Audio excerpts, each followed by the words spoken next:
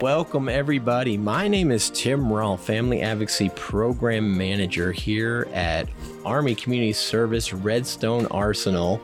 And I am super excited to be launching our new FAP initiatives through podcast format. We have an exciting lineup today, and we are going to be talking about all things family enrichment with Maria Mackall, our new parent support person, and Miss Jeronica Frierson, our domestic violence victim advocate. So we have a lot of great information that we're going to be talking about regarding parenting and new parenting issues and some of the services and support that Maria offers.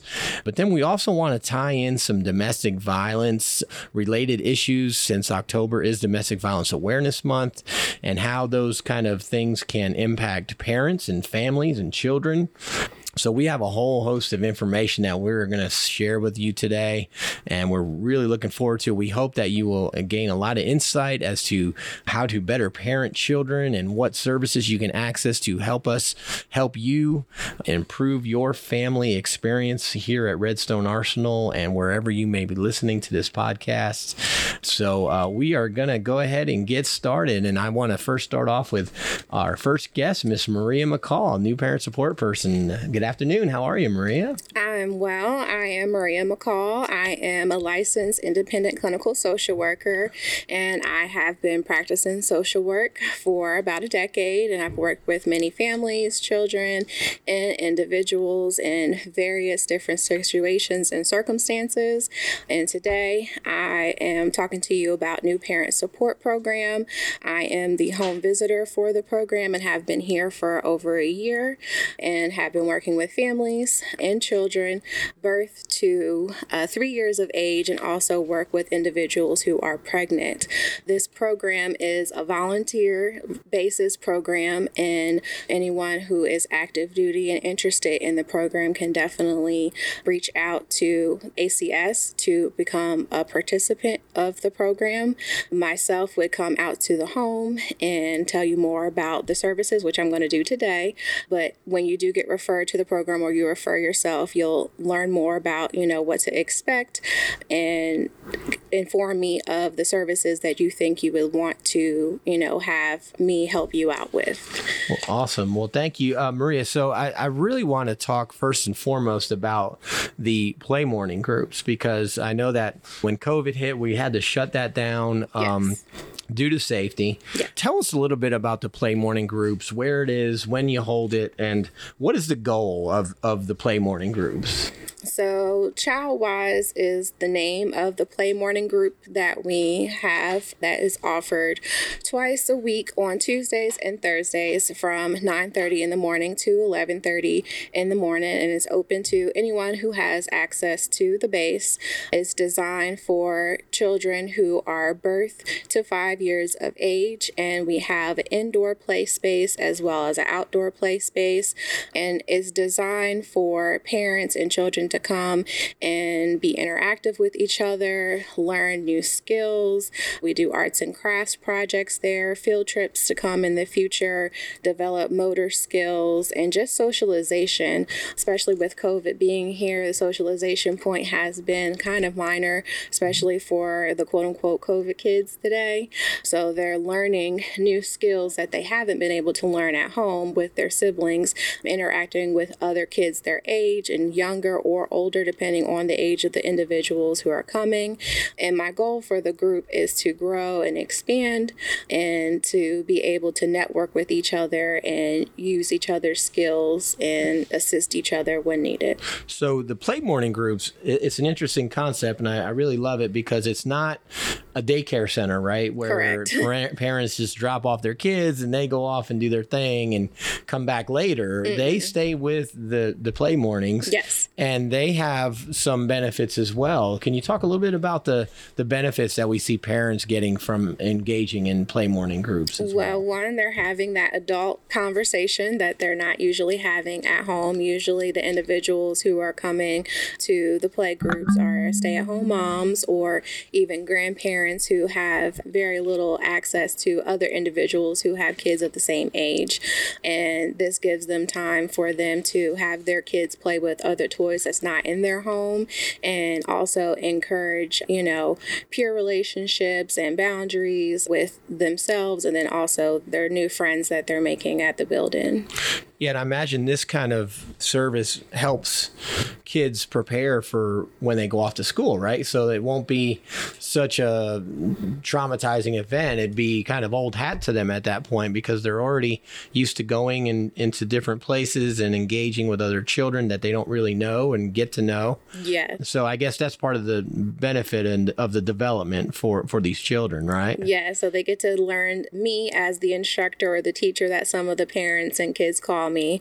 And, they learn to transition to different activities. Usually now I'm starting to do an arts and craft activity first when we enter the building, and then transition to snack time, and then having open play either indoors or outdoors depending on the weather. Awesome. Well, I'm really glad you're kind of offering that program. I think it's a great benefit to the program.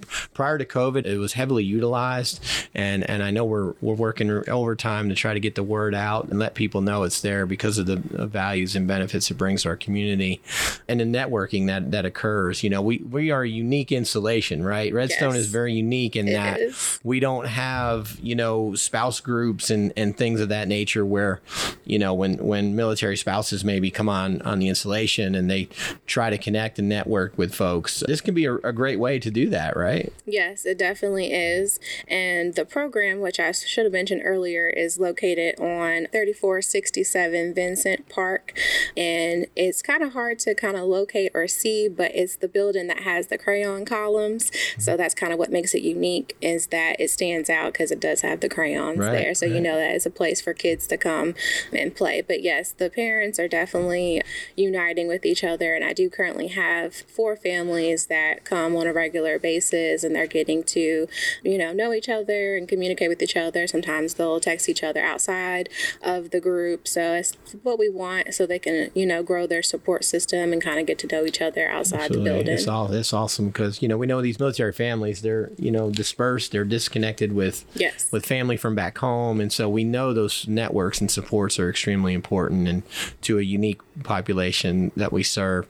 Tell us a little more about some of the other new parent type issues and things that you offer. You mentioned in-home services and support. What does that look like? What are some of the things that we do for families when they avail themselves of that service?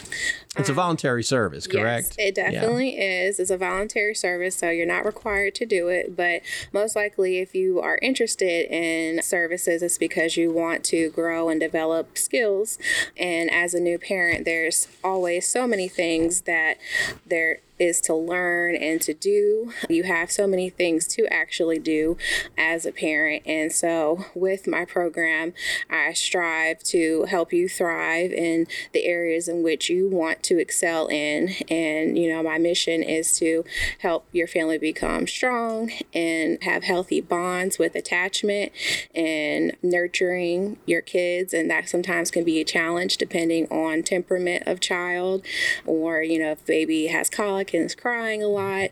Sometimes it could be difficult to bond for new moms, and so they may not have that connection, even though the stereotype is that usually moms have it easy with connecting to babies, but that's not always the case. Sometimes moms have baby blues or even postpartum depression, so that's where I can come in and kind of assist and make referrals and walk you kind of through that process and reminding you that it's a temporary moment and that it won't last forever. And like I mentioned before, parenting is definitely hard, so kind of working with you to come up with schedules and routines.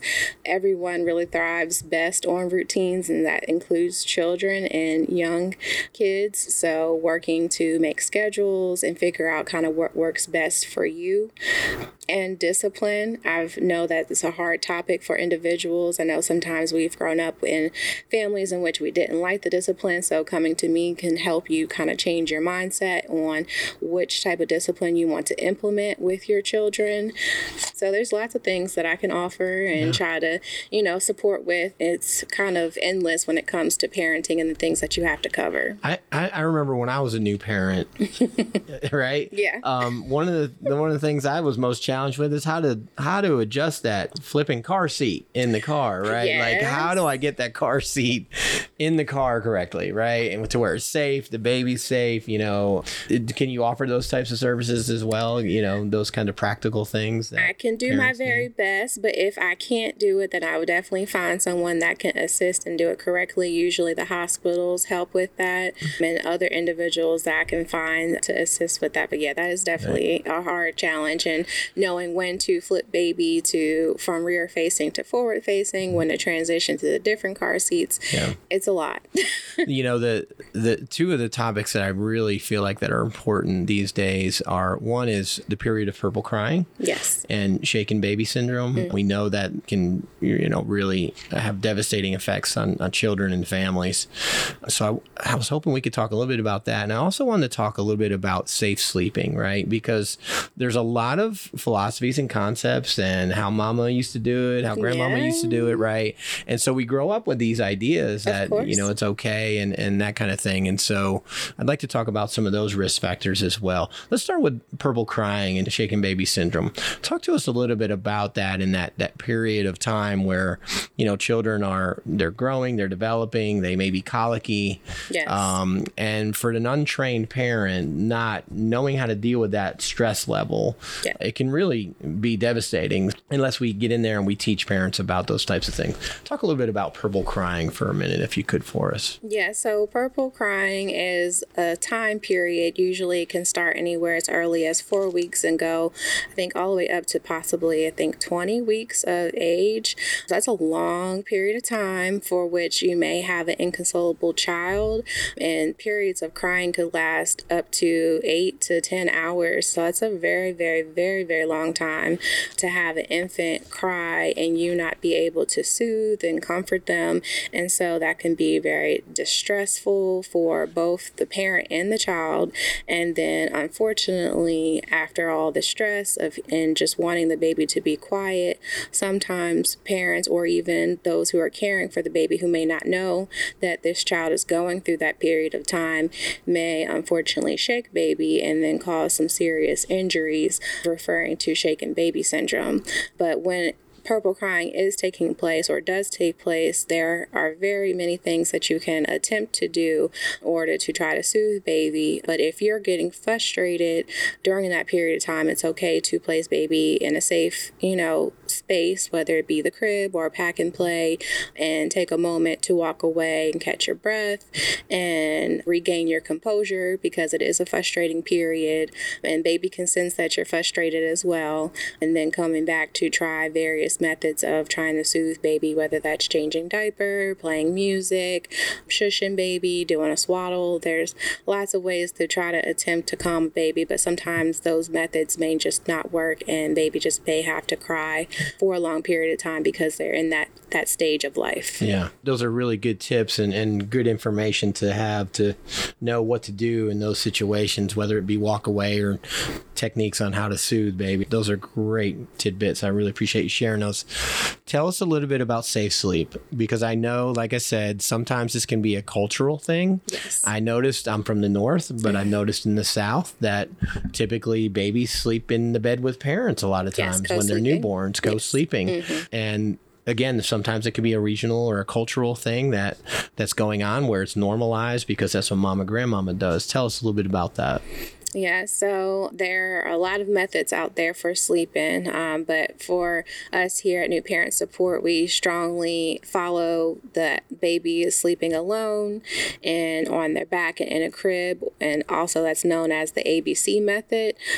and that's to prevent the cause or potential of SIDS. And SIDS is more likely to occur in children birth to 6 months of age. So having children be alone and on their back and in a crib is the most proven way to reduce the likelihood of SIDS occurring. That's a great way to remember it too. ABC, right? Yes. Alone, back, crib. Correct. So those are the three key emphasis that we place on safe sleeping. So I want to shift the conversation real quickly to impacts of domestic violence. And because we are observing October's Domestic Violence Awareness Month, and we do have with us our victim advocate, Jeronica Frierson. Welcome to the conversation, Jeronica. Thank you. So we want to talk a little bit about, it may not be that it's a violent situation, right? But maybe there's just a lot of turmoil and discourse in the home. And there's a lot of fussing back and forth. Is that good for children? I mean, is there risks involved with that as well? Absolutely. When we talk about domestic violence, right, let's look at the spectrum, and in terms of like healthy relationships and that spectrum, that from healthy to unhealthy, right? In terms of, we want to cover it all, because sometimes it doesn't rise to be considered what people understand domestic violence to be. But the tension that can be in a home when there's breakdown between parents, or, poor communication, or you're having difficulties expressing yourself, how kids, they take that in, even like the littlest of babies, right? They take that in.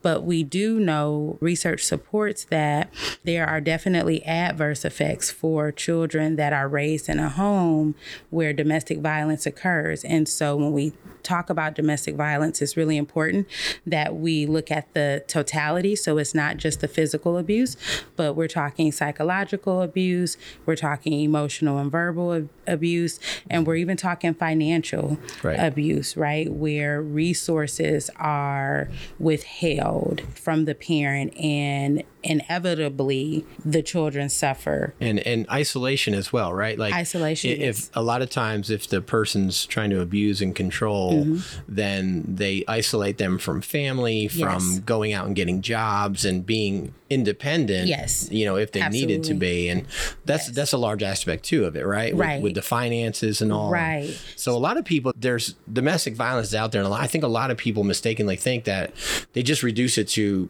having a black eye or the fat lip and that typical battered woman kind of look, that the poster child for it. But it's much more broad than that, Absolutely. right? Absolutely. So I think, when you're thinking about some things, I always go back to, what do you have the freedom to do, right? Do you have the freedom of choice? Do you have the freedom of expression? Do you feel emotionally safe? When thinking about your household, if you have an opinion, is that opinion valued? Is it minimized? Do you avoid certain topics or conversations? Even do you rear your children? Are you raising your children in a way to minimize the potential for mom or dad to have an outburst? Those are things that, we have to take into effect. It doesn't look like what we've been made to believe, right? That domestic violence or intimate partner violence is simply physical, or if it's not physical, it's not as dangerous, or that is not as hurtful. And it absolutely is. Yeah. And I think staying on topic with how it impacts children, right? So like we consider this broad spectrum of what domestic violence truly is, and children are watching, right? There's a social learning theory out there that social workers are very familiar with, where we know that if they see mom and dad interacting in a certain way, it's very likely that they can grow up and they can perpetuate that cycle of family violence with their relationships, right? And so all of the greatest impacts, problems with school, right? Being able to focus in school, interacting with peers and siblings. You may see health issues, right? So what may look like exacerbation of asthma could be anxiety. You may see sleep issues. We all carry stress in the gut. So same thing applies to children. Something that I've heard as an advocate is that the person that's being impacted, the target, the victim, a lot of times will try really, really hard to protect their children. They're trying to protect them from the physical aspect of it, but not realizing that the impact is still very present, even if they just hear it. It doesn't mean they don't have to just see it, right? But even if they hear it and they feel it, they still have the potential, like they're still paying consequences. Right. And so we have parents who, for instance, may not feel empowered to protect themselves, but will try to protect their children. But then we've also seen, unfortunately, cases where no one was being protected. Right. Yeah.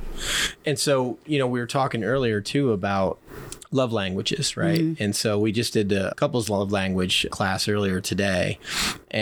But there's all sorts of love languages that it's kind of spurred into. And one of the areas is speaking the children's love language, right? Yes. And how important that is and helping them feel valued and loved. And what I love about the Family Advocacy Program, especially the side that we work on, is the fact that we are actively engaged in preventive type measures to where we're not responding to family violence, right? We are actively engaged and out in front of the problem. Yes. And by providing prevention efforts that are completely accessible to the community. Can you guys talk about any classes that you have coming up or things that you're wanting to do in the future with regards to prevention efforts? I know we've got April is Child Abuse Awareness Month, and so we'll be rolling out our campaign there. What are some things, Maria, that are training activities and things that you have on the books or want to have on the books in the future? I know I'll be working with a coworker through ACS and bringing information about finances and the impact for children. So we'll be doing that eventually within the next quarter. I was going to work on doing a presentation about domestic violence this month, actually, regarding the impact on children and how parents can, seek out assistance and support through our services and when to seek out and getting help. Yeah. And that's all I have so far. Okay. And I know I'm actually in the works. I've provided the Scream-Free Parenting curriculum, which is an evidence-based curriculum. And we try to stick to the evidence-based curriculum that we know works due through research and evidence-based practice. And what I love about the Scream-Free Parenting, and I don't know if you guys are familiar with it or not, or how familiar you are, but they talk about the emotional reactivity of a parent, right? And how important it is for us to be aware of our emotional reactivities during parenting type situations and issues and how that can impact our relationship with our child. Absolutely. And the outcomes that we see with children, right? Absolutely. Talk about that for a little bit. Well, it makes sense that you use that concept because oftentimes in school, they're teaching that to kids and how to react to their peers when they get upset, not to hit, keep your hands to yourself, try to be nice, all those things. So I'm quite sure that Scream Free is, trying to present the same message for parents to do to their children so that when they get older, they know how to, interact appropriately with others. Yeah. And I love the Scream-Free title. It's so catchy too. It just draws my attention when I hear it. Yeah. And when you read the book and you explore what the author's talking about, screaming is also a very broad topic, right? Yes. Like withdrawing conversation from a child is a form of screaming according to the author, right? It is. And withdrawing love as opposed to, screaming, literal screaming. And so we know there's a lot of different ways that parents can scream at their children. Yeah. And it's really neat when we look at that because there's, parents, we're trying to figure it out, right? And we have our experiences and how we were raised and some good, some maybe not so good, right? But we resort to those sometimes, especially in stressful situations. We go to them and as a go-to naturally, and it may be good, it may not be good. So There used to be my pediatrician had a sign in all her rooms that said children live what they learn. Yeah. Right. Yeah, totally what we're talking about. And so, when you think about it in that context, there's a saying, I want my children to have an experience that they don't have to recover from. Mm-hmm. And, thinking about maybe what you experienced, some good, some bad. And I think when we talk about things in the context of relationships, no expectation for perfection, right? Mm-hmm. So so this idea that, being the perfect parent is a thing or a necessity. Yeah. It's not even attainable. It's not right. It's not even attainable, but it's the effort that you put into it. So when you just mentioned screaming is like even withdrawing, right? Taking the child's voice away. So you guys don't get mad at us.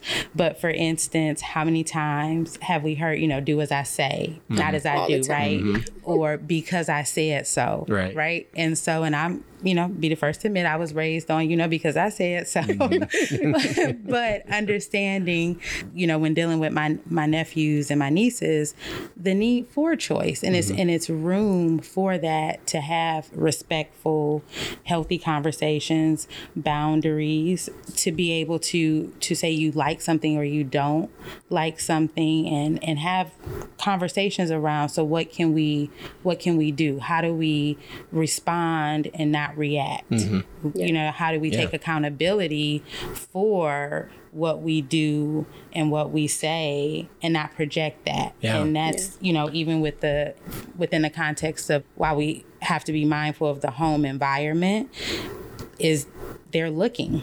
Mm-hmm. Yes. Right. So if you solve things by screaming or slamming doors or, silent treatment. Oh, that's the big, the silent treatment, right? They pick that up. Yeah. And so, but it's never too late to be better, right? Yeah. Well, and one of the things I really love about that piece of work is that they talk about parents tend to want to control their children. Yeah. Right? They want to control every aspect of their lives. Mm-hmm. And what they do is they rob them of the opportunity of experiencing failure. Yeah. Yep. And being this helicopter type parent, which is well intended. I think parents are well intended when they're helicopter parenting, right? Because they want to protect their children, and to a certain degree, that's what we're supposed to do, right? Yes. Correct. But there's a fine line, right, and a balance between overprotecting and allowing children to experience some level of failure or challenge, so that they can learn those skills and grow and develop through them. Absolutely. And if we rob them of that, then they'll be ill prepared when they get into adulthood, right? Yep. That's correct. We also have to look at, was mom or dad ill prepared, right? So how was failure looked at in your home? Was there value to it? I was looking at, I love Sarah Blakely, the founder of Spanx, and she was saying how her dad expected them to have like a fail that they talked about on a weekly basis, right? Wow. Nice. And at first I was like, okay, right? But then let's think about it. How many of us have been conditioned to believe that we should be ashamed of failure? Yeah, failure is not an option. Like failure is not an option. It is, whether we want to admit it or not. But also that shame piece that comes with it. Right. So being able to embrace yourself when you fail, right? And making some decisions on how to pivot from it, but also helping your children be okay with failure. Yeah. Because it's a natural part of life, right? I agree, yeah. And they're going to experience it sooner or later anyway. So might as well do it within the context of parenting and child raising and rearing and it's the safety within those confines that you're not going to obviously let the child experience failure to the point of, harm, but it's within those parameters, right? That they experience those things and allow them to learn how to work through that stuff. I think those are critically important skills that sometimes the children we work with, right, and that we come in contact with, and the families we work with, we find that there's some lack in those areas, and that's why I love Maria's program, because I think we don't realize sometimes maybe as family and friends the pressure that we put on each other. And so you know, for instance, you brought up the baby blues, and how many women and men alike have suffered through postpartum depression, with the women experiencing it and then maybe their partners not knowing how to support them through it. And you know, finding it very difficult to have someone to support them through that, because, you know, there's this message like, well, you're a mom now, and, you know, you never sleep another peaceful night until, you know, ever, right? Or, you know, sleep, what's that? What's that? Or, you know, not really having that space to be vulnerable. So I think that's one of the greatest things about the New Parent Support Program, is that you have someone who you can be vulnerable with, and who is, you know, that you're not judging. It's very non-judgmental tone, and there's not this expectation, you know, that they have to fulfill. Whereas friends and family, you know, love them, mean it, but sometimes they pack on the pressure, you know, those expectations are hard. Right. Like, you know, girl, you got to get this house clean, or, you know, whatnot. And it's just like, listen, if it's not dangerous, if everybody, if we don't have any safety issues. A lived-in home is a fun, happy home. And I agree. I've experienced what you're talking about, raising my own daughter, right? So like, she's an athlete. She's a freshman at Auburn now with the softball program. But growing up, like, I found that when I tried to coach her into certain things related to softball, it was in one ear and out the other. But we would take her to a coach or a person that's independent of the family, right? They would say the same exact thing, and it'd be like a light going off, right? And I think that's what Jeronica's talking about with your program, Maria, is that you come in as an independent person. You're not judging these people. You know, you truly are, you know, you're working a program and you're doing things for the right reasons, and you do it with an approach that comes off as very supportive and caring and considerate of their needs and what's going on. And I have my own family that, you know, I'm raising, and I've had my own, you know, history, as we all do with things. So, you know, I lend some of those, you know, experiences and things in my practices with individuals and families, so that they can feel like what they're going through is normal. Because oftentimes when you're going through something that, you know, is not talked about in the paper or the radio or wherever on the internet, then you don't think that, you know, you're normal and that it's okay. And a lot of things that parents experience is normal and okay and stressful and, you know, sometimes annoying and frustrating. And it's okay to have many, many, many spectrums of feelings regarding parenting. And that's where I come in to kind of help and flush things out. And helping normalize, you know, challenges in life, because we're all going through it. You know, you look on Facebook and everybody's supposed to the happy joys of life, right? You don't see the dirty diapers being flung across the room and, you know, all that kind of stuff. You see the nice, you know, cute picture with the bow in the hair and, you know, playing on the playground type stuff. You don't see the side where it's, you know, a lot of people are going through some stuff, right? And it's challenging. So, well, thank you all for the discussion today. We really appreciate the work that you do, and I'm really excited to be a part of the Family Advocacy Program here at Redstone Arsenal. I think we have one of the best family advocacy programs in the country, in the Army, but that's just my opinion. We stand on that. Well, thank you all so much. This is Tim Rolfe, Family Advocacy Program Manager, signing off, and we hope you go forth and prosper with your families and your parenting skills. Please give us a call at Army Community Service, 256-842-8706. That's my number, my office number. And we will be glad to get some additional information in your hands regarding the Family Advocacy Program and all the wonderful resources that we have available for military families. Thank you so much, and we'll talk again soon.